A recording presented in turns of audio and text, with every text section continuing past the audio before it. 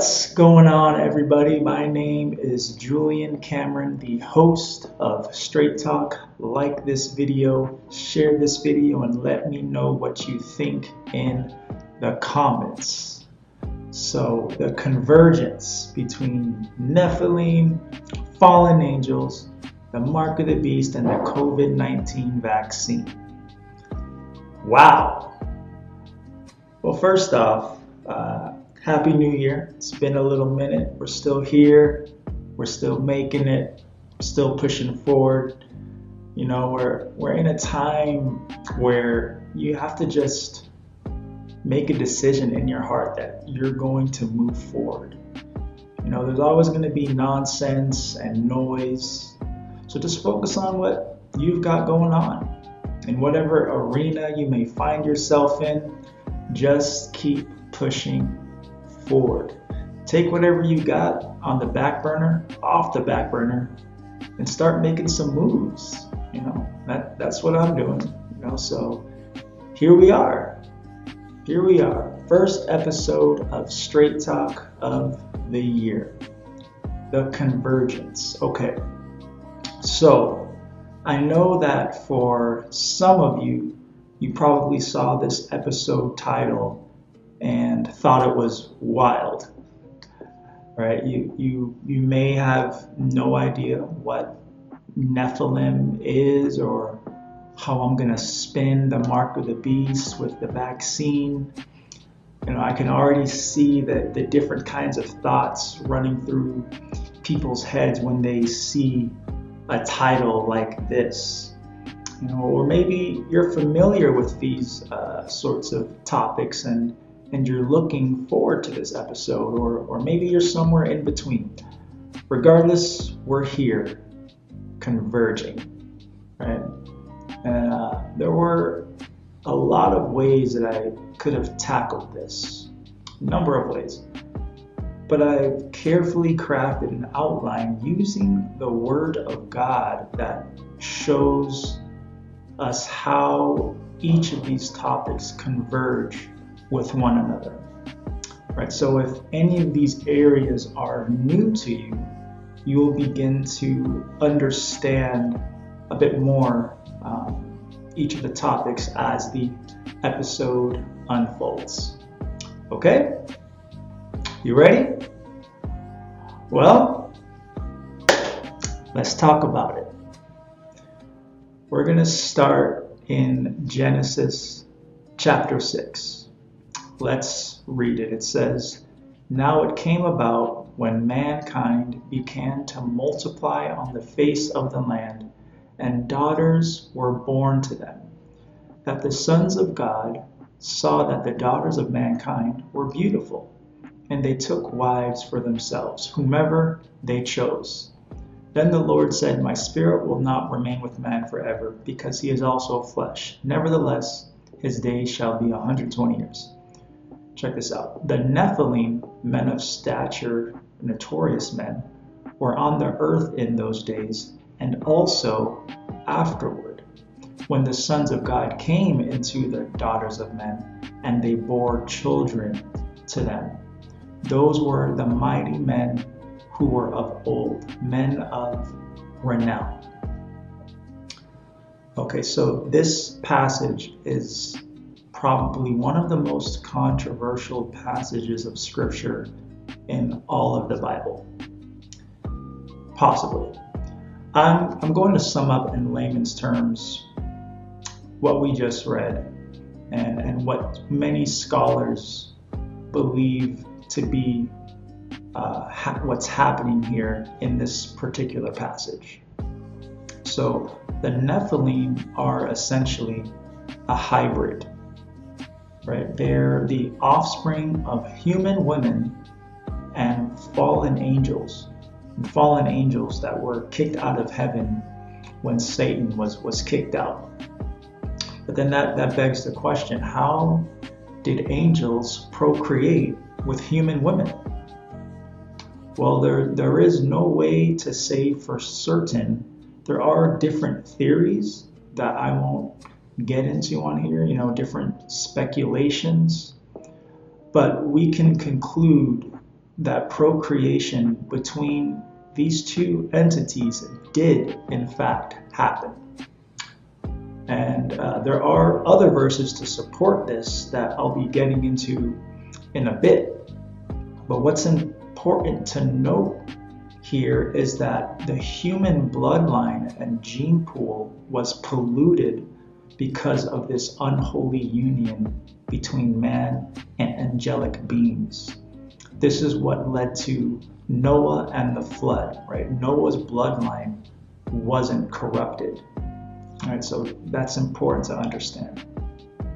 And also, this act carried out by these fallen angels was a horrendous crime and an abomination in the eyes of God. As a matter of fact, it was a crime so heinous that the angels which participated in it were locked away in what we know as the abyss, awaiting judgment day, right? They're awaiting judgment. We see this in Jude 6. Let's take a look. So Jude 6, chapter 1, verse 6, only one chapter. And angels who did not keep their own domain, but abandoned their proper dwelling place, these he has kept in eternal restraints under darkness for the judgment of the great day. Just as Sodom and Gomorrah and the cities around them, since they in the same way as these angels indulged in sexual perversion and went after strange flesh, are exhibited as an example in undergoing the punishment of eternal fire. So here we see that the angels did in fact engage in some form of sexual perversion, because right here in verse 7 it says their sin, is being compared to the sin of Sodom and Gomorrah. Right? It's being called out plainly and clearly here. So with the fallen angels and even Lucifer, there's a measure of freedom that they each have. But apparently there are bounds to that freedom, and apparently this is as far as they could go. Because they can only do what God allows them to do. But whichever fallen angel committed this act, they were locked away indefinitely, as described in the verses we just read. So, Nephilim in the Bible, right? So just a little bit more about that. Genesis 6 says that the Nephilim were on earth those days, but also afterward. So even after the flood, when more came into existence, right? Everything died except for those on the ark. But we see instances of Nephilim or the descendants of them throughout Scripture, right? Like in Numbers chapter 13, we see that the sons which spied out the land, they brought back a report saying, the people we saw are men of great size. They said they saw the Nephilim, the sons of Anak, right? Then we hear about Goliath and his brothers, giants with 6 toes, and there's other instances of their descendants throughout the Bible. They were all eventually killed during the invasion of Canaan, right, in the book of Joshua. But who knows? They I don't know. We're going to stick to Scripture right now. But a side note, and a question we might want to ponder is what happens when a Nephilim dies?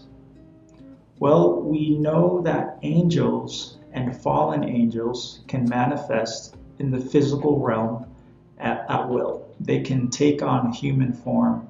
They can go back and forth between the seen and the unseen realms at will. as far as what happens to a Nephilim when it dies, we can honestly only speculate, as there is no clear answer given in Scripture. One speculation is that when a Nephilim passes away, their spirit becomes what we know as demons, right? Which are only able to operate in the spirit realm or the unseen realm, right? That's just a speculation, but we can't come to a firm conclusion because Scripture doesn't, allude to it exclusively. So anyway, the point I'm trying to make is that Nephilim were at one point a real thing. Okay, so what? What's that have to do with the mark of the beast or the COVID-19 vaccine? Well, let's continue. So before I say anything about the mark of the beast, I want to be abundantly clear about this. I do not think that the COVID-19 vaccine is the mark of the beast. Repeat, I do not think that the COVID-19 vaccine is the mark of the beast. So what is the mark of the beast? Let's go to Revelation chapter 13, verse 16. And it says, "And he causes all the small and the great, the rich and the poor, and the free and the slaves to be given a mark on their right hands or on their foreheads. And he decrees that no one will be able to buy and sell except the one who has the mark, either of the name of the beast or the number of his name." And it goes on to say that here's the number. We know it as 666. So there are some that believe this mark is spiritual, while others think it's an actual physical thing. Regardless, whomever has this mark, Revelation 14 verses 9 through 11 will be true for them. And what it says is, "Then another angel, a third one, followed them, saying with a loud voice, 'If anyone worships the beast and his image, and receives a mark on his forehead or on his hand, he also will drink of the wine of the wrath of God, which is mixed in full strength in the cup of his anger. And he will be tormented with fire and brimstone in the presence of the holy angels and in the presence of the Lamb, and the smoke of their torment will ascend forever and ever. They have no rest day and night, those who worship the beast and his image, and whoever receives the mark of his name." So those who receive the mark will suffer in hell forever, essentially. So how does all of that converge, and where is the meeting point? Why is there relevance between each of these topics? Well, first of all, we know that Nephilim will play a role during the playing out of the end times, right? What the enemy sought to do by polluting the gene pool and creating his own race of beings between humans and angels, right? Nephilim, which we talked about, that will be repeated and happen again, because the enemy wants an army of people and angels and those alive at that time to rebel and war against Christ upon his return. Now, those who receive the mark of the beast will be grafted into his army. Right? When we know that that's an effort that will end in failure. So regardless of how much they do and plan, we already know who's going to win the battle: Jesus. Amen. So now,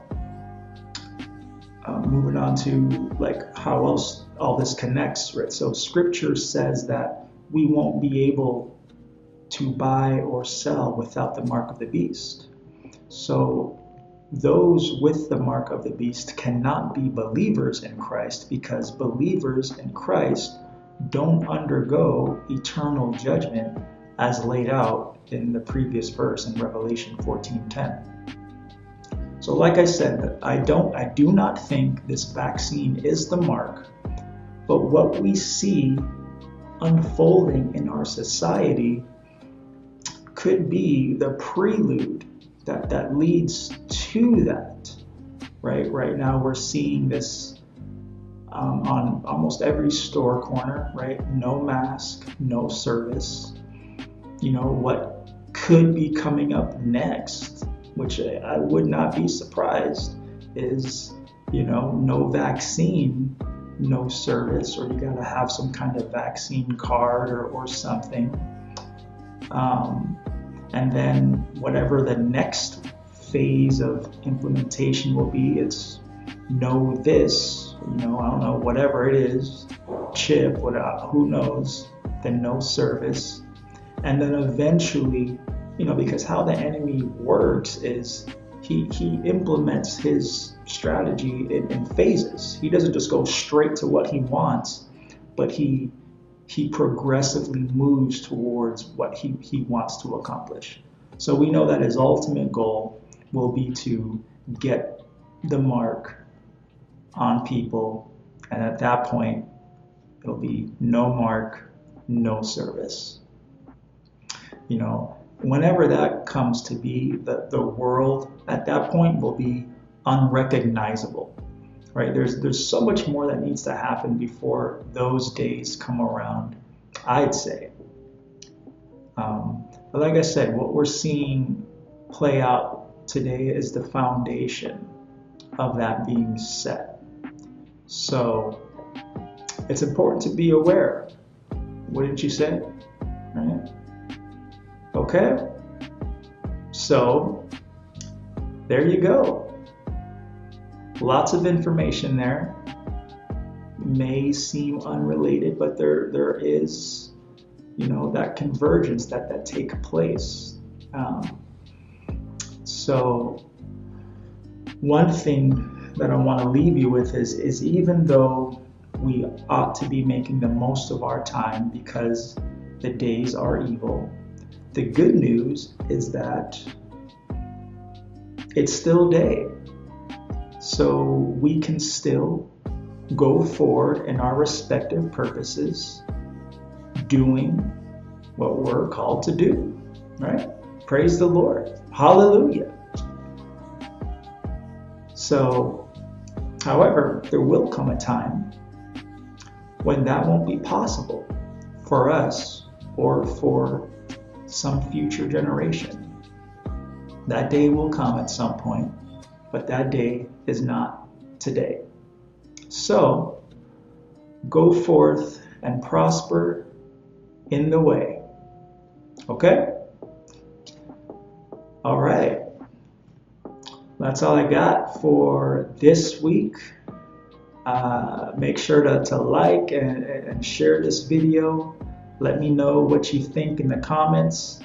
My name is Julian Cameron, and we'll be back next week for another episode of Straight Talk.